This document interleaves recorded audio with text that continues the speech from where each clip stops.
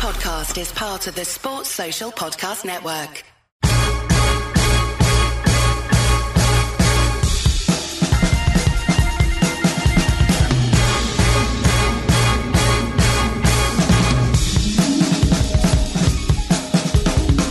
Hello and welcome to the Nat Coombs Show. Happy New Year, everybody. I am Mike, back in the hot seat for our review show. You see, some things change, but some things thankfully stay the same. And we have got a lot to get into over the next 60 minutes. So let's get straight down to business and welcome the brilliant Mike Carlson. Hi, Mike. Good to see you. How is 2022 treating you so far? Is it 2022?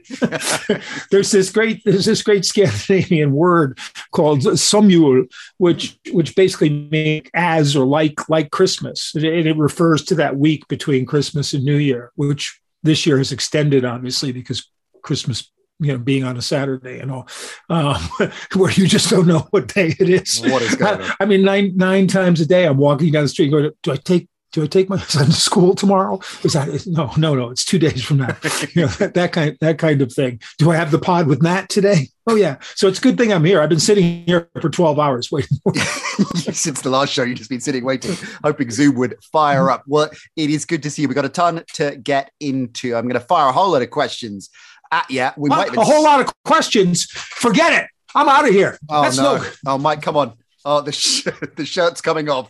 The shirt's coming off. He's throwing the shirt into the crowd of one, Rufus. You're going to take the undershirt off as well, because that's what Antonio did. Peace out. I thought you looked actually, as we were getting ready to record, I thought you looked, Mike, for the benefit of our pod listeners, we'll push that clip out on our social channels at the NC Show so you can see the video, see it in all its full glory. Mike ripped off his shirt, Antonio Brown start. Let's start there, because I want to talk about Big Ben's final win at Heinz, it seems, last night. But seeing as you mentioned Brown, let's go there first of all.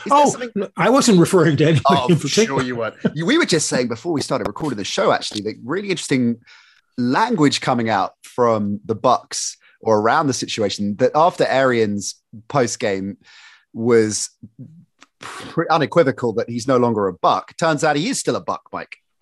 Yeah, the Bruce Arians spoke and just said he's no longer a Buck, and the team, whoa, cool your jets there.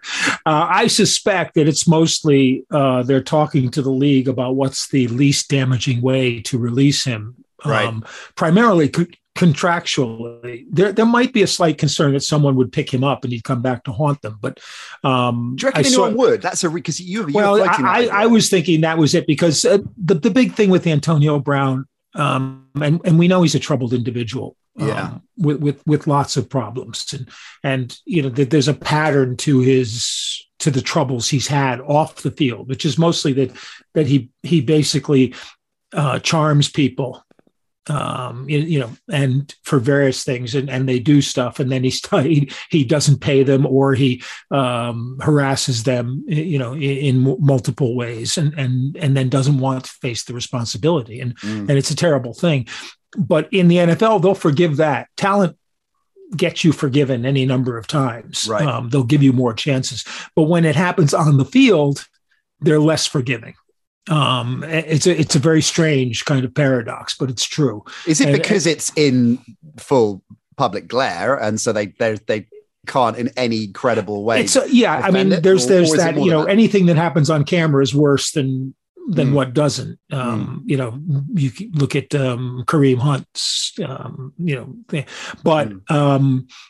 But the other thing is there's a certain responsibility to the team ethos that you're not supposed to break. That's beyond the pale. You can do whatever you want off the field. And given that video that the taxi driver, the car driver put up, with Antonio in the back seat when he picked him up from the stadium after the state police refused to give him an escort to the airport and took him into the city. I don't have a whole lot of faith in a good week for Antonio coming up, although he did release a rap record, and cynics among us might suggest he was trying to get attention for that. Well, there is a possibility. Should have left the stadium in his hot air balloon. I wonder where that is these days. That would be gorgeous. It would be gorgeous. Make a whole movie out of that. I think you just travel everywhere by hot air balloon. I mean, we joke about it, and a lot of people have, of course, and it's easy because it was shocking. I was on air at the time, and we couldn't believe what we were seeing and trying to make sense of it. And was this pre-game? Was it before halftime? What was going on? Yeah, there's a bunch of things coming out, as sort of mitigations, I guess. One is that he had an argument with Tom Brady because Brady wasn't going to him enough and was going to, I think it was like your boy Gronk or something like that. Yeah, it's really interesting you say that, Mike, because when it started to unfurl, as I said, we're trying to piece it together, and you hop on Twitter and see what Shefty and people are saying, and can you piece all the clues together? That was one of the first things I did. I thought, has he not been thrown at? How many looks has he had in this game? And actually didn't look, I can't remember, but it certainly wasn't as if Brady hadn't targeted him at all. So I thought I could have dismissed that, but that's interesting. Okay. Yeah, and plus, Brady's been his, biggest supporter, right. To the point of having him living in his house in two different places. Sure. And then the other interesting one was that, some people were saying, oh, his ankle, he had said he couldn't go back in because his ankle hurt, but there was mitigating against that is Mike Evans was there, obviously arguing with him on the sideline to go in. And then when he didn't go in, obviously he was doing jumping jacks and skipping across the field and that kind of stuff. So it didn't look like his ankle was bothering him horribly, So yeah, I think it's a good thing to move on from Tampa's point of view. And since we're talking about Ben in just a second, that was an amazingly great combination, Ben to Antonio Brown. People don't realize exactly how good Antonio Brown was for those 9 years in Pittsburgh until they finally got sick of his antics. And if you remember back to that all revolved primarily around his calling out Juju when Juju was named the team MVP that season. But Brown had just a string of great years, not the best year in the league, not the flashiest year in the league, but every single year.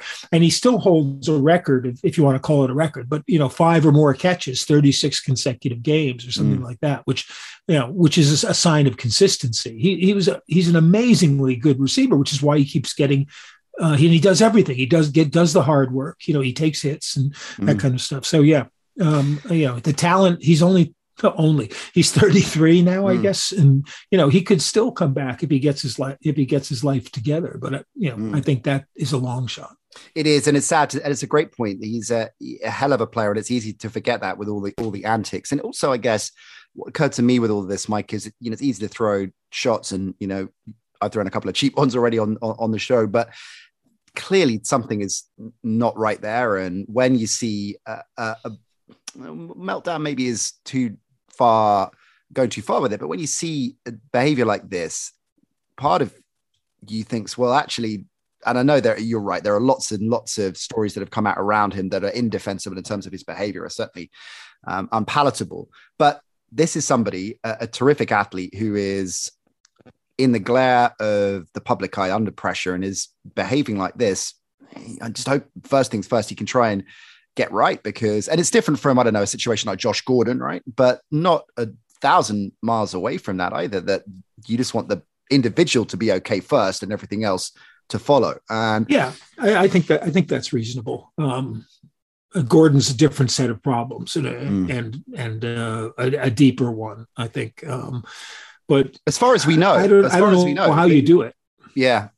Where does this leave the Bucs? Because they're banged up anyway. And as you say, Brady was a key supporter in, and really the key protagonist in bringing him in, returning him, and bringing him back into the NFL and reestablishing him as a top receiver.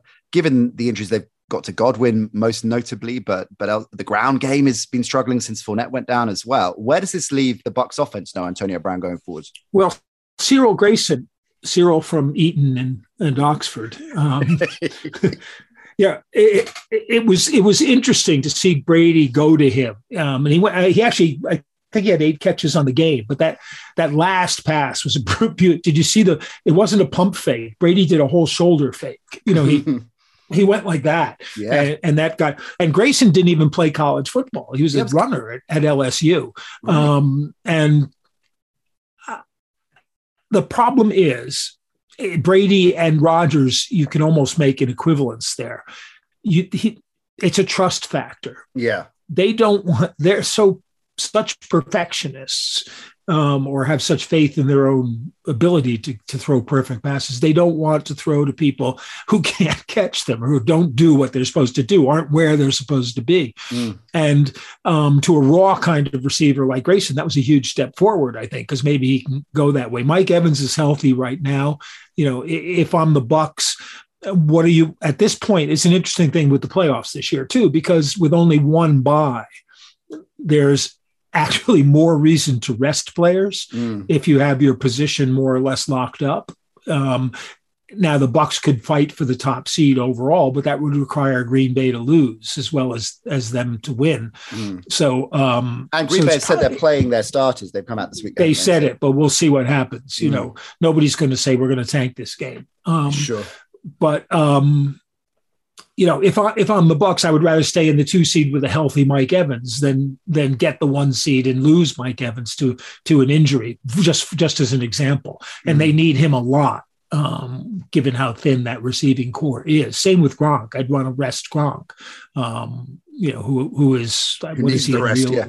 He's 32, but he's like 48 in terms of playing age. Yeah, in terms of playing age. Hey, you're forgetting, Mike. You're forgetting Scotty Miller. Maybe Scotty can be the go-to guy. Yeah, well, I thought he would step in, but Brady doesn't seem to look for him though. And maybe it's because the offense is a bit different, and Scotty's skill set isn't quite the fit they're looking at. I wouldn't be surprised if they started doing that more. More of a worry for the Bucs is the run defense doesn't seem to be as good as it was for most of the season, and they're going to have to put that back together. So, I mean, I think week 18 is going to be a very difficult one to pick because of that. If I were a team with nursing injuries or having COVID guys or whatever, I would prefer to take this sort of half rest of a week before going into the playoffs. Right. And I always used to argue in week 18 that, teams should not rest players if they were going into a bye position or they should fight for a bye position, because it was such a huge advantage to get that first week off and then play. But with only one bye, it's pretty much, at least in the NFC, it's pretty much set for the Packers. Yeah, it is. Well, we'll talk about who can run the Packers close in the playoff race in a bit. Let's go to Monday Night Football, seeing as we've trailed it a couple of times. And Big Ben in his post-game interview, Mike, said the game played out like much of his career, not always pretty, but we found a way, which I thought was a pretty appropriate reflection on how the Steelers won that game and how he performed. They gave him the chance to air it out, of course. I mean, he was over 40 attempts. I think he had the fewest number of yards for a quarterback with over 25 completions in history. He only had 123 yards passing. I mean, I would not want to be one of Ben's receivers for the last couple of years, because basically what you do is you take one step, you slant across the middle of the field. He throws you the ball 3 yards from the line of scrimmage, and then somebody smashes you from behind and repeat, just shower, rinse, and repeat over and over again.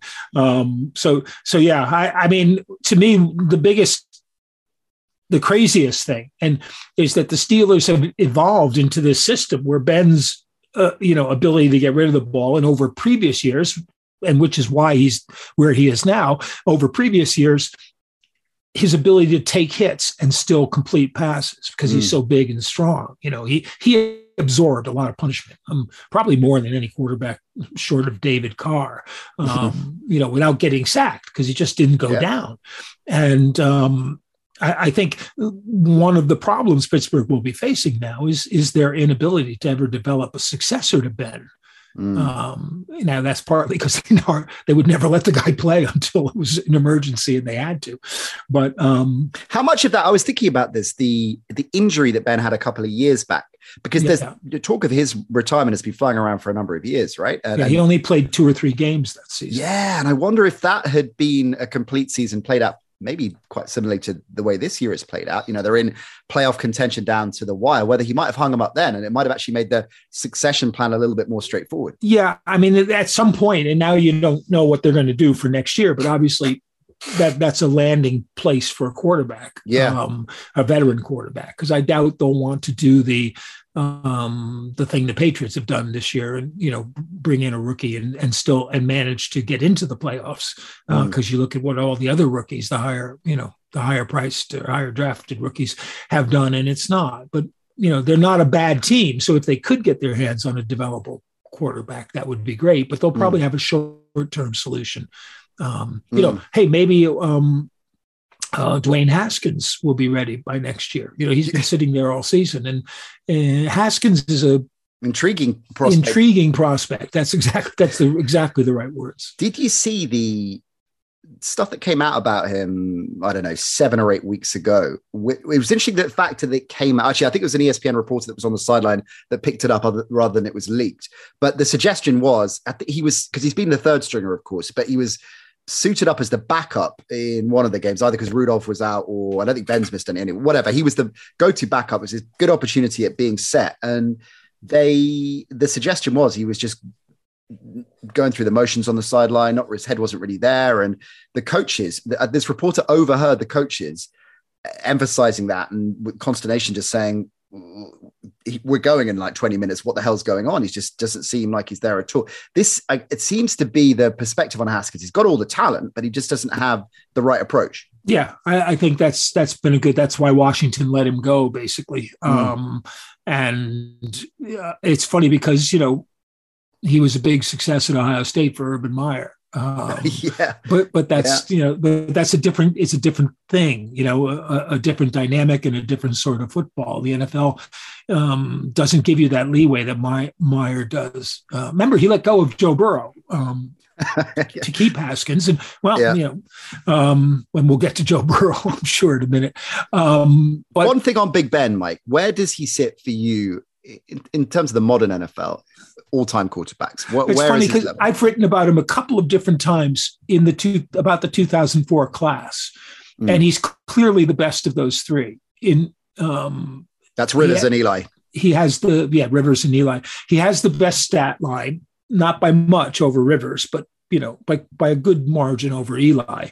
And he has 2 rings, as Eli does, which is Eli's really Hall of Fame argument in 4 words. He has 2 rings.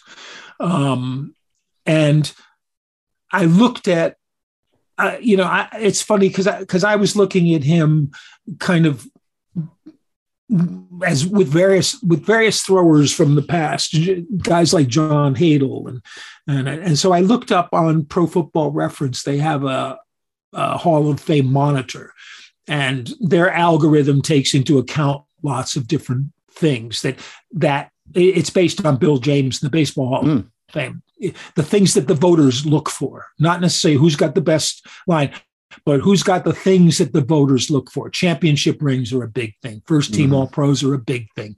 The counting stats are obviously a big thing, and they've all gotten bigger over the years. And so the 2 guys at the top of the list are Peyton Manning and Tom Brady, and they're virtually equal. They're like tenths of a point. And right behind them are Favre, surprisingly, and Rodgers. Now, nobody thinks Brett Favre is the 3rd greatest quarterback of all time. But in terms of the way we see, or not we, but the Hall of Fame voters see, that's the way it works. Breeze sits 7th on that list, so he's going in automatically.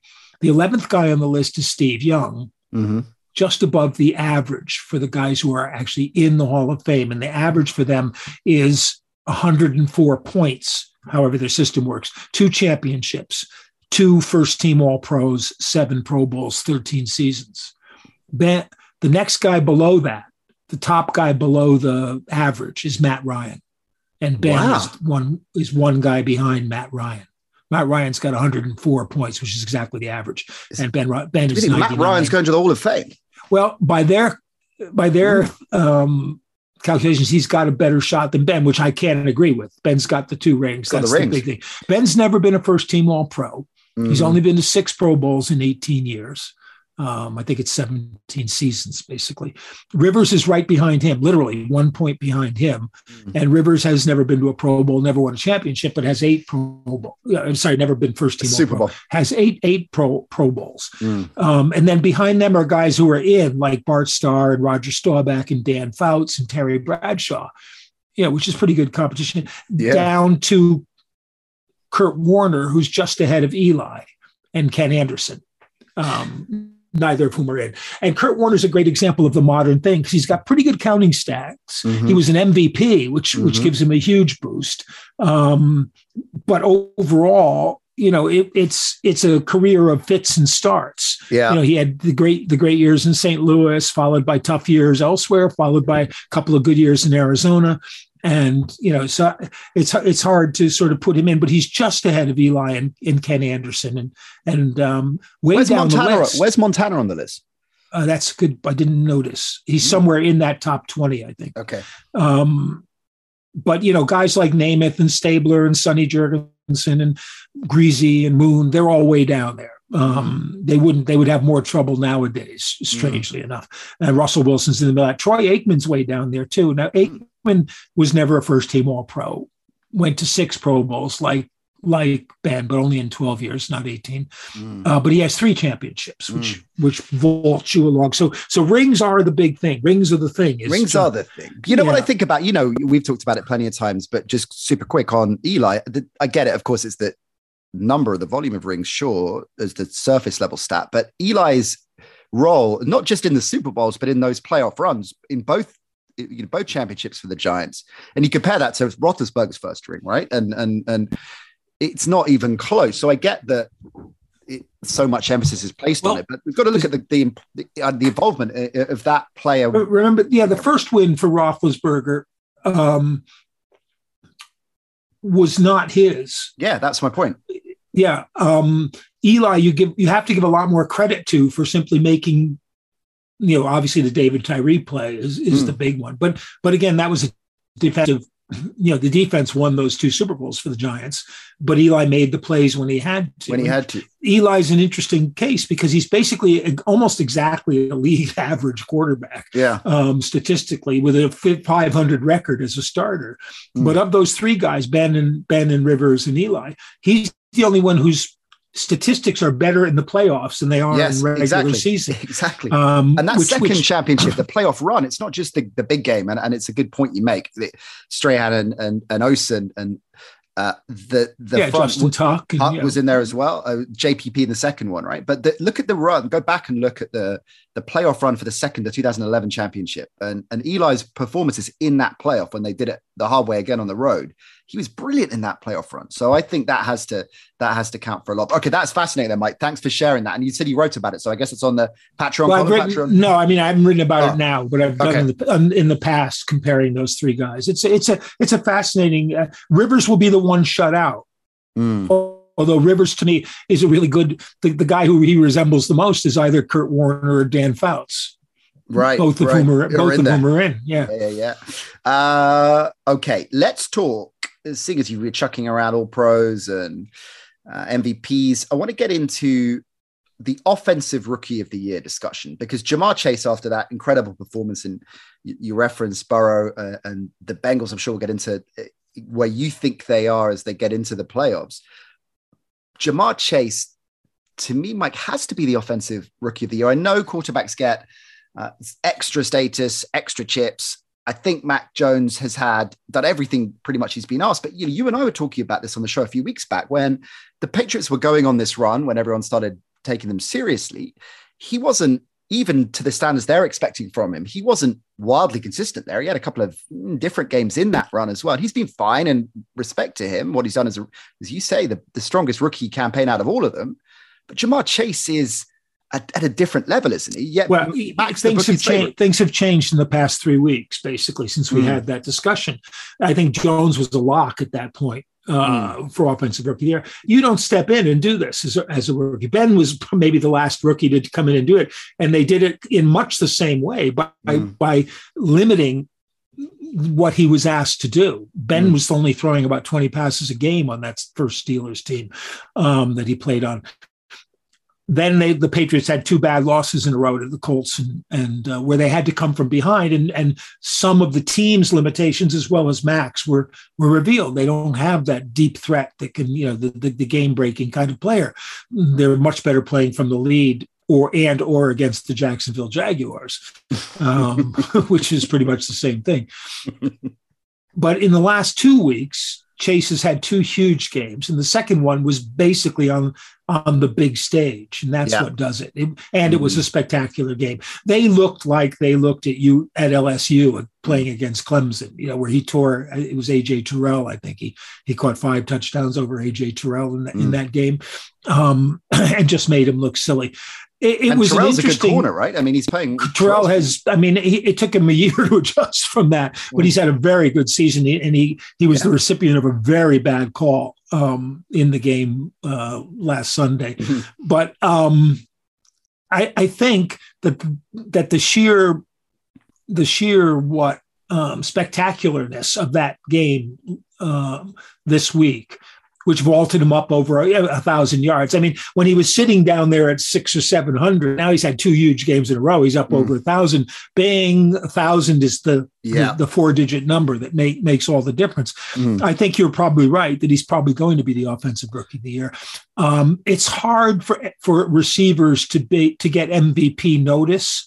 I mean, there is some talk about Cooper Kupp, for example, being an MVP, which is fair enough because they probably couldn't be where they are without him having done what he did. But, in NFL Europe, we had Marcus Robinson as MVP one year, which was justly deserved because he was doing an awful lot with the quarterback who, wasn't throwing him into lots of yardage. But what Chase did was remarkable. And it was a remarkable game too, because I still think that for all their inconsistencies, what killed the Chiefs in that game were 3 different DPI calls. The horrible call for the horse collar, which wasn't a horse collar, and wasn't a hit out of bounds. And then there was the one other one was the hands to the face, off the ball, hands to the face. Again, one that you can call, but why were you calling it, at this point in the game?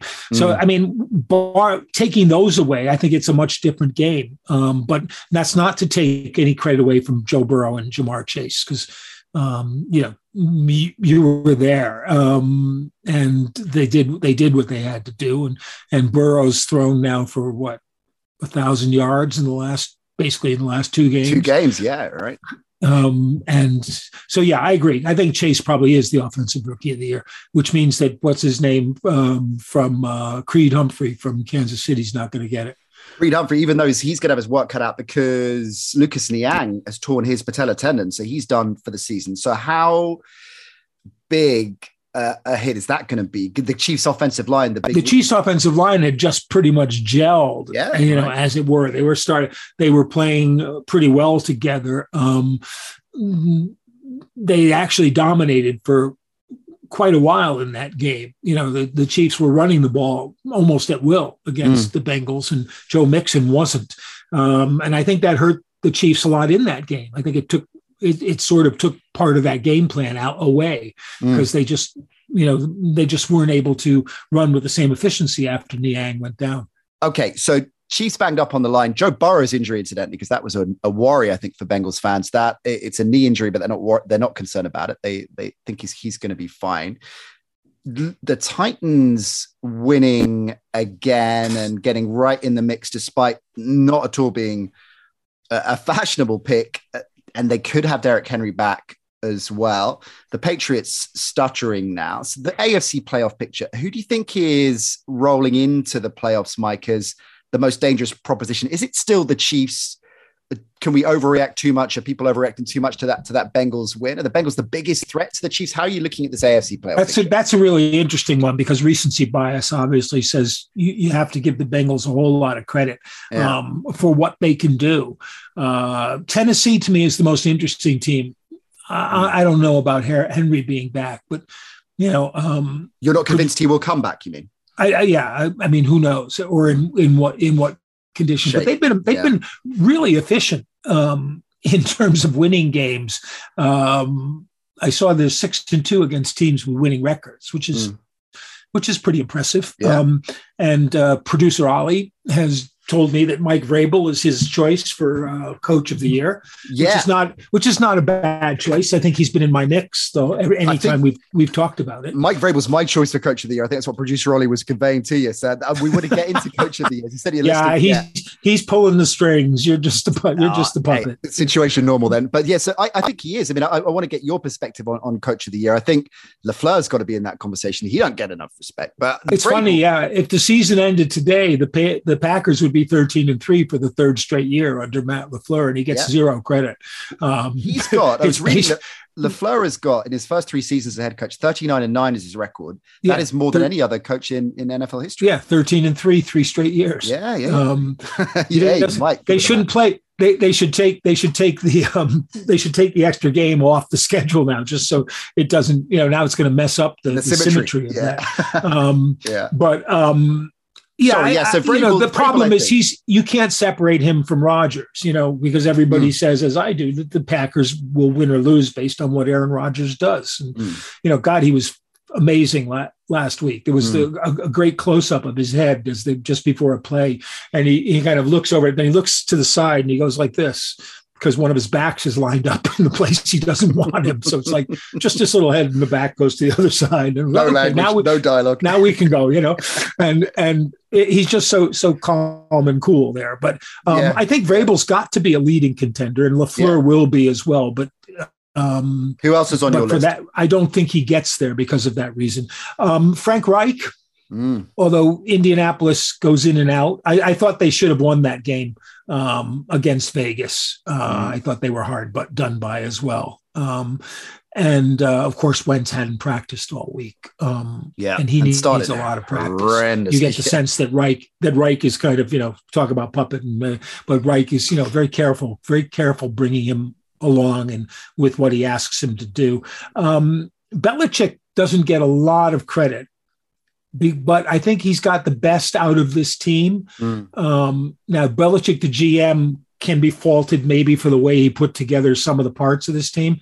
And they've obviously got limitations, but if they can get out in front, they're a very dangerous team to be playing. They lost to Buffalo and Indy primarily because Buffalo and Indy got out in front and then could hold the Patriots' attack in check because they're not built really to come from behind. It's interesting what you say about Belichick, the GM, though, because I'd say he's had a strong, I know maybe in the last few years less so, but this offseason, free agency and the draft, I think he's pretty much hit with everything. Well, It's one of those things where you sort of gambled on Aguilar, who hasn't been what he was in Vegas last year. And part of that's because they have a rookie quarterback, and so they're not taking their shots.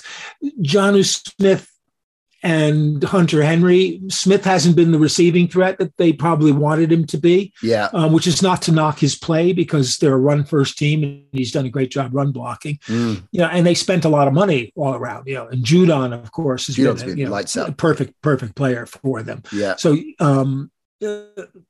it's simply that they're lacking that one explosive piece.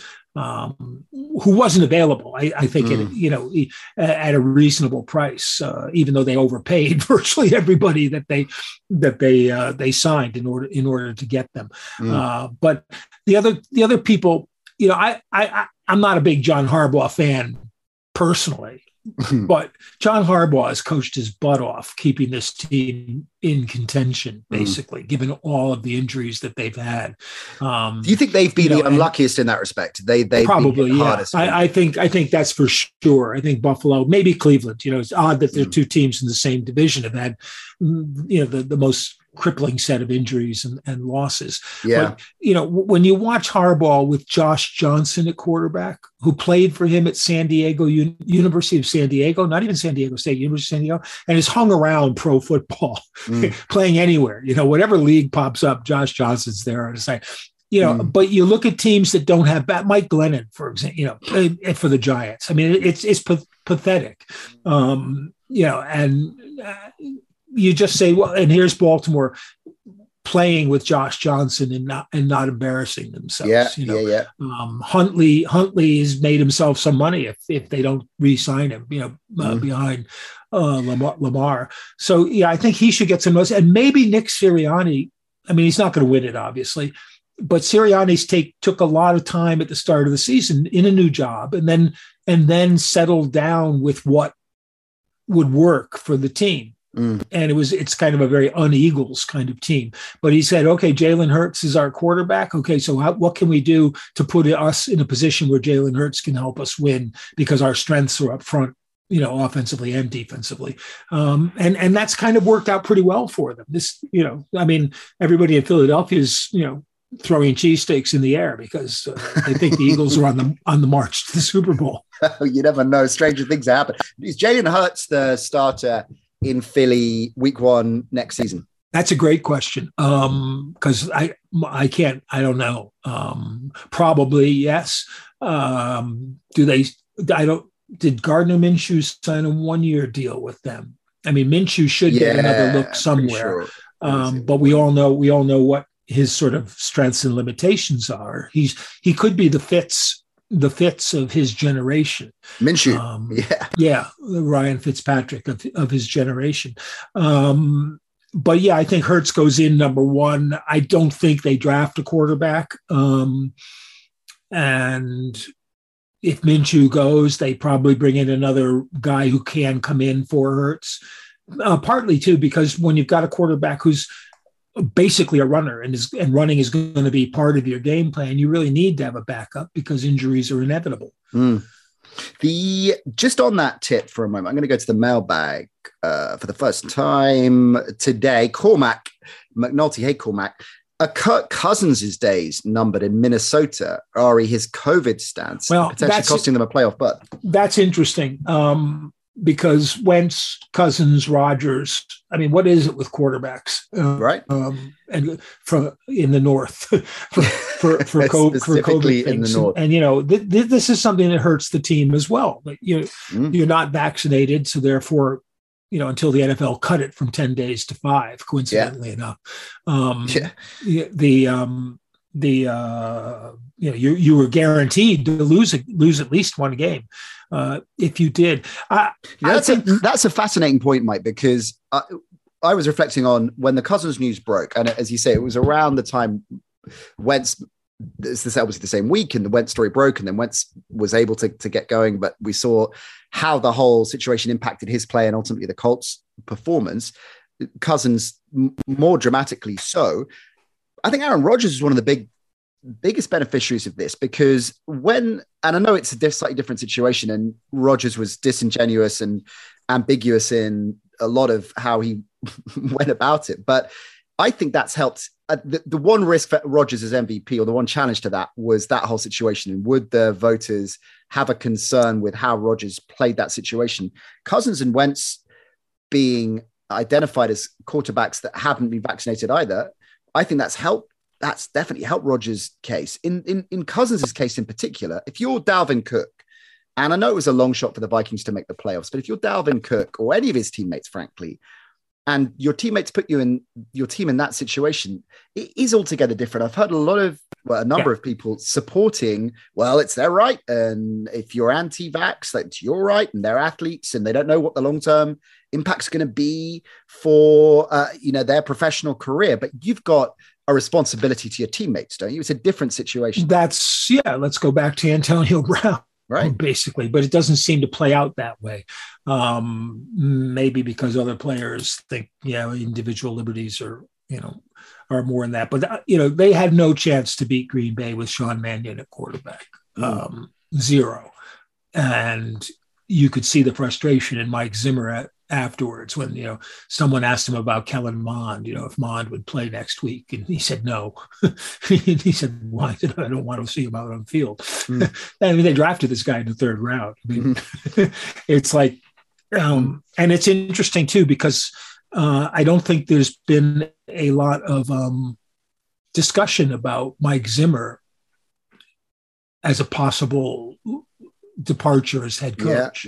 I think he and Vic Fangio, two very great defensive minds, are actually probably walking a sort of tightrope right now in terms of what happens. And Zimmer's kind of demi meltdown after the game didn't do any good. And I think that revolves around Kirk Cousins, because I'm really curious in the end to see what the dynamic was between Zimmer and Cousins, whether he wanted Cousins and they gave him the big contract because he thought that's what they needed.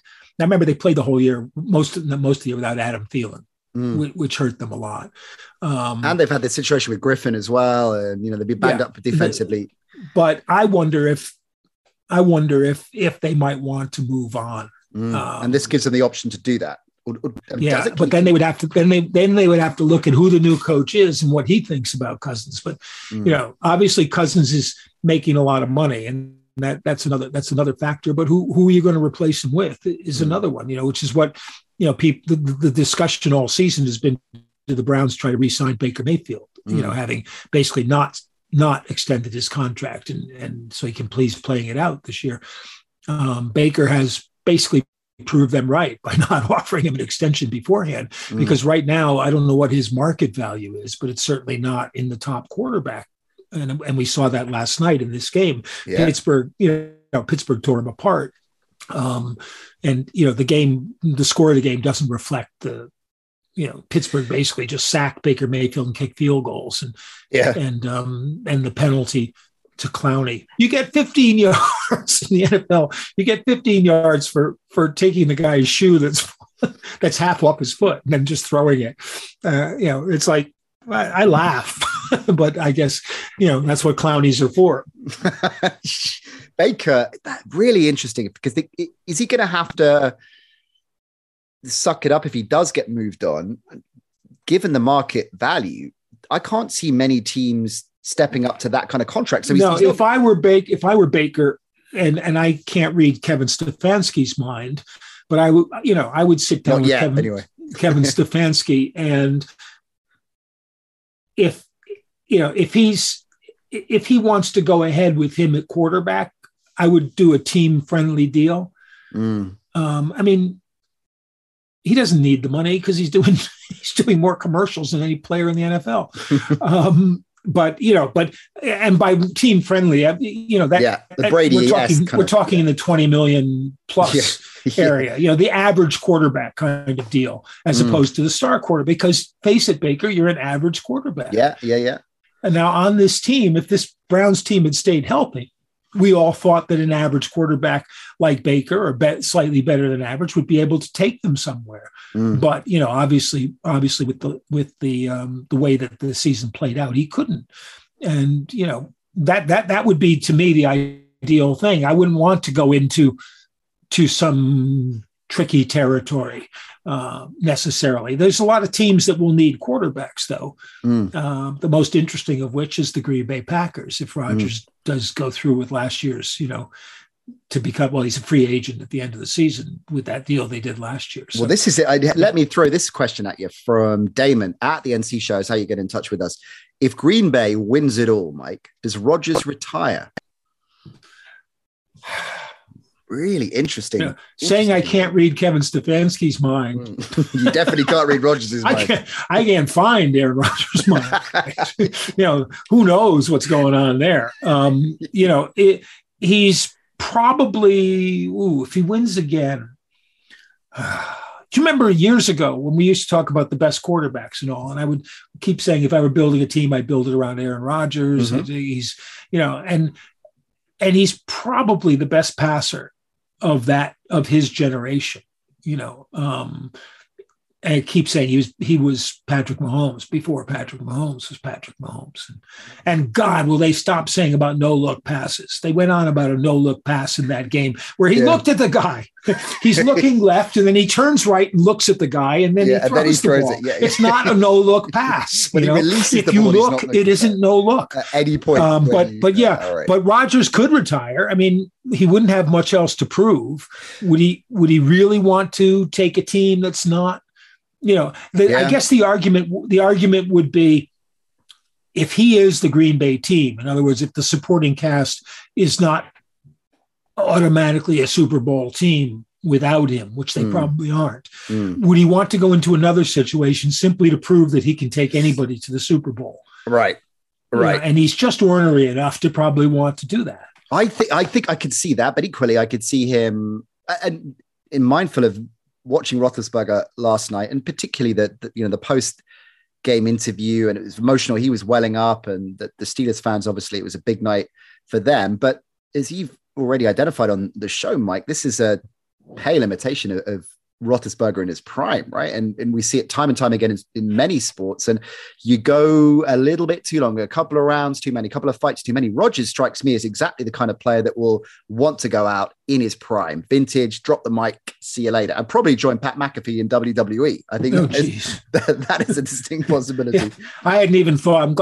I'm sorry you reminded me of that. Because watching Pat McAfee is really irritating. And now we're going to go to Aaron Rodgers now. And Aaron Rodgers is right. Whatever he's going to say, he's right.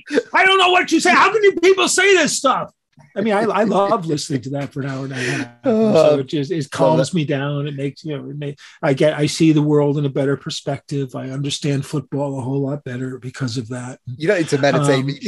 I'd rather have Michael Irvin slapping my knee for an hour and a half. Oh my God. I think I've still got bruises from that, Mike, years later. I've got a good one for you. But yeah, I mean, my career aim, if I'm Aaron Rodgers, is something slightly more media, slightly higher up on the media pyramid than Pat McAfee's show. Yeah. He was being talked about as the host of Jeopardy. I don't know. I think McAfee's got a bigger pool these days. Right. Here's one for you. Head coach, we're talking about hot seats, and obviously there are opportunities with the Raiders and the Jags. We expect that Matt Nagy will be gone from the Bears. That I think is a reasonable assumption. Well, just humor me for a moment, and we'll roll with that. So those three head coaching ops, the Raiders, Jags, and Bears. Funny. I have this sense that the Bears might do enough in the last 2 weeks to save Nagy's job. Is good, do you think? Well, the thing is, they're going to have to fire Pace as well. But I don't know. I think he should. I think the jury's out on Nagy. They've come back with the verdict, and it's that he should go. But I'm just wondering about that, because once they seem to have settled down now into this thing, now beating the Giants shouldn't save anybody's job, because Joe Judge should be in that category as well. The Giants are horrible. With the way Judge, that bizarre presser he gave afterwards, they'd come out of that was organization. That was like 10 times worse than Mike Zimmer's. It was, and that's saying something. It was very desperate, and the organization had come out a week ago and said whatever it was. He's our guy, and Danny Dimes is our guy. Do you think they might be thinking, after that? It's fun. It's funny because if Daniel Jones is their guy. And the best thing that's happened to him is not playing the last 6 weeks, because he can't give. But if he's their guy, you would think they would want to bring in someone who might do a better job with their guy. And the argument for Joe Judge was one of character, of building a team culture, which they don't seem to have been able to do now, and they haven't done for 10 years. 10 years since 11, basically. There were a couple of years where they still struggled along and I think Eli was a good part of that in terms of team culture. A good example, sort of up front. But they couldn't make a decision on Eli. They couldn't make a decision on coach. They had runs of 3 coaches with 2 years each. And if they fired Judge, it would be another one. But they're not winning. It's 4-win year after 4-win year. And how can you keep on excusing that? And Judge has been no better. They're 4-11 these year. So, they're 4-12 now.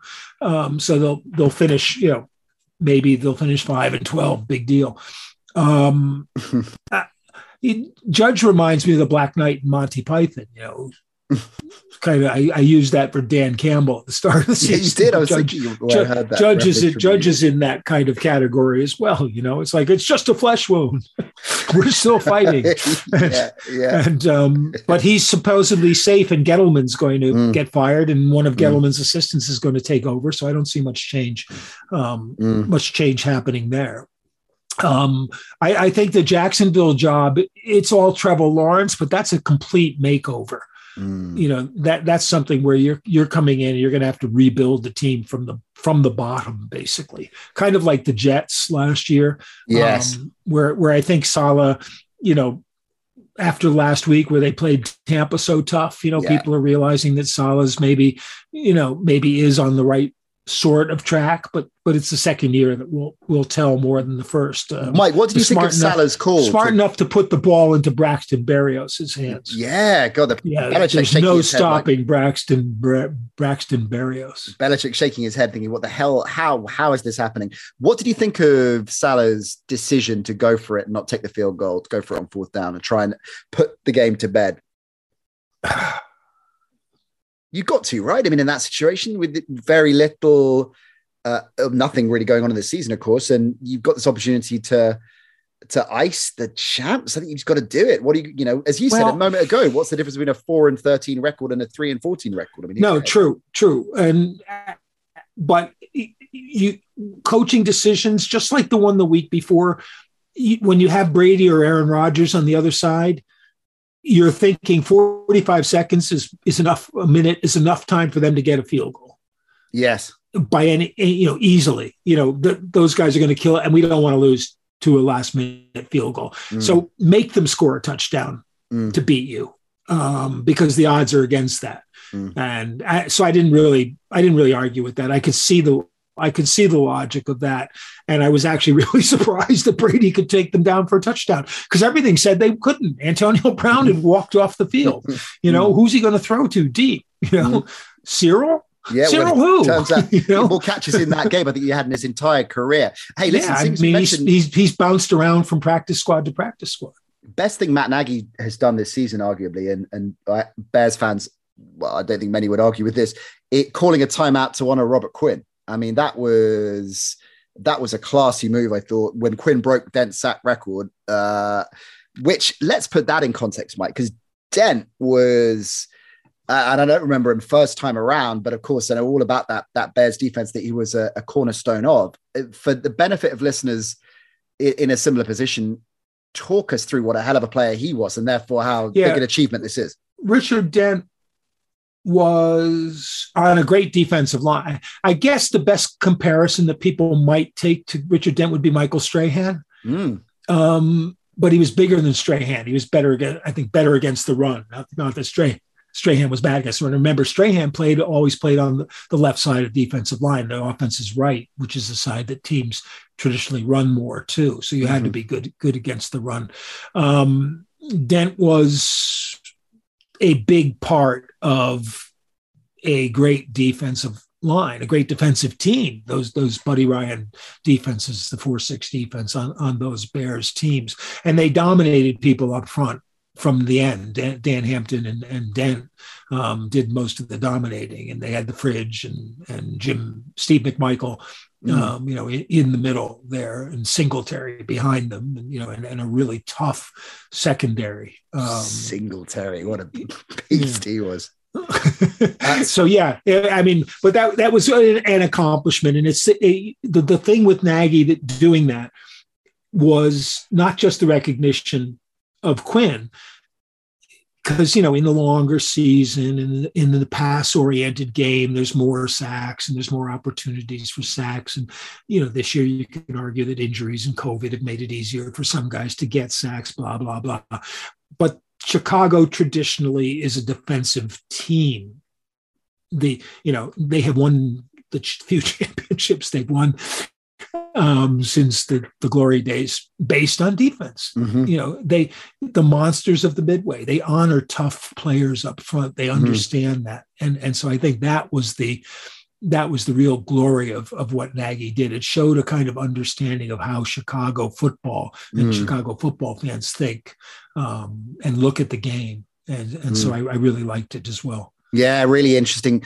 Mike, we're out of time. I want to just put in a word for Andre Roberts, because if everybody says special teams are 1/3 of the game, why do teams keep cutting Andre Roberts, who for years has been, if not, not year in, year out, the best kickoff returner in the league, but certainly always one of the couple of best, and always worth at least one touchdown a season or not. And, watching him get another touchdown. And not that expensive, you'd imagine, right? I mean, he can't hit it. Yeah. All right. No, I mean, but teams in the end say, well, we can use somebody else to return kickoffs. And in fairness, the NFL has, devalued the kickoff because you can't block on it, and the team can't, right? It's become a less important part of the game in that sense. So I get that, but I really, the other one I just want to go to quickly is that matchup with Dallas and Arizona, which was a kind of disappointing game in some ways, but Isaiah Simmons and Micah Parsons, on the two different sides.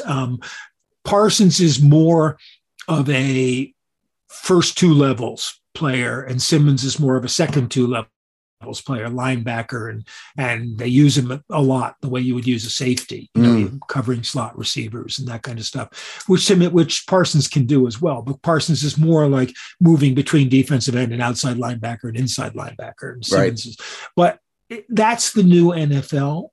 Is guys like this on defense who can do what used to be considered multiple positions, and you can use them in so many ways, and it makes an offense's life that much harder. Simmons is kind of like Tyrann Mathieu was, in the sense of absorbing multiple positions. I don't think they'll play him at safety or something like that, like Mathieu could. But I just loved watching those two guys play after play. And Simmons made the play of that game, which was he blitzed up the middle, and Zeke Elliott did a nice job getting in front of him and blocking him. But he got past Elliott, at which point Dak went through the hole up the middle that was there, and he got up and chased Dak down and forced the fumble, punched the ball out. And that was the key play of the game in my mind, that and the fake the fake non field goal that got Dallas to call a timeout. So they didn't have any timeouts. They didn't have any left. They couldn't challenge the fumble, which was the worst call of the weekend. Jadeveon Clowney's and the shoe throw not accepted. It was a fumble. Yes, it needed to be reviewed probably to see that it was a fumble. But because it wasn't a turnover, they couldn't review it. It wasn't the last 2 minutes. They couldn't review it, and they didn't have any challenges. They couldn't review it. So, Dallas, that was a tough break for them, but makes it a little more interesting going into the last week of the season. It really does. And speaking of which, we're going to be getting into the final week of the season later on this week on the pod. Ollie Connolly joining us. The aforementioned Ollie, the producer, back for Edge Rush as well. We're going to get going to try and stick a college days in as well, of course, with Ben Isaac. So we've got a jam-packed schedule for you this week. What are you writing about? Well, I wrote last week about John Madden. I know you talked about him already, so I didn't go on about him on the show, but you can go to the Patreon column, and I wrote the whole column was on John Madden last week. This week, we'll see. I'll try to catch up. I think I've actually got a mailbag that I want to answer in the column, and that's patreon.com/Mike Carlson FMTE. Got it right first time, Mike. 86, new year, new Mike. Yeah, I knew that name was familiar somehow. My new Secret Service name is Dust on the Crust. That may be the title of my autobiography. What do you say? I think it should be, or your difficult second album. I think it should be after Mike Sings Christmas. Country Mike Sings Christmas. What is your hotel pseudonym? You want to go Neil Reynolds. Brilliant stuff by Mike. Listen, you're back next week. I just wake up and talk. Well, hey, remember, I'm just a puppet, right? I'll see what the boss reckons. And That's true. Lovely stuff from Iron Mike. He is back, same time, same place, next week. As I mentioned at the tail end there, we are going to be back with Ollie Connolly later on this week, looking ahead to week 18. Propo, an Edge Rush, might even sneak in a college days as well. All of those can be found if you subscribe to us. That is drop into your podcatcher of choice. We're on social at the NC Show. We'll put out videos from the episodes over there. Plenty of other extra content that goes out too. Big shout out to all of you who've taken time to review us, leave a review on whichever platform you listen to us on. We really appreciate that. It helps us with sponsors, helps us spread the word. and we are rolling this out for you each and every week through the season, through the off season as well. Don't worry, we're not going to be going anywhere. And so all of this helps us in the grand scheme of things. So we massively appreciate that. Hope 2022 is treating you okay so far. We'll see you later on in the week. Bye for now.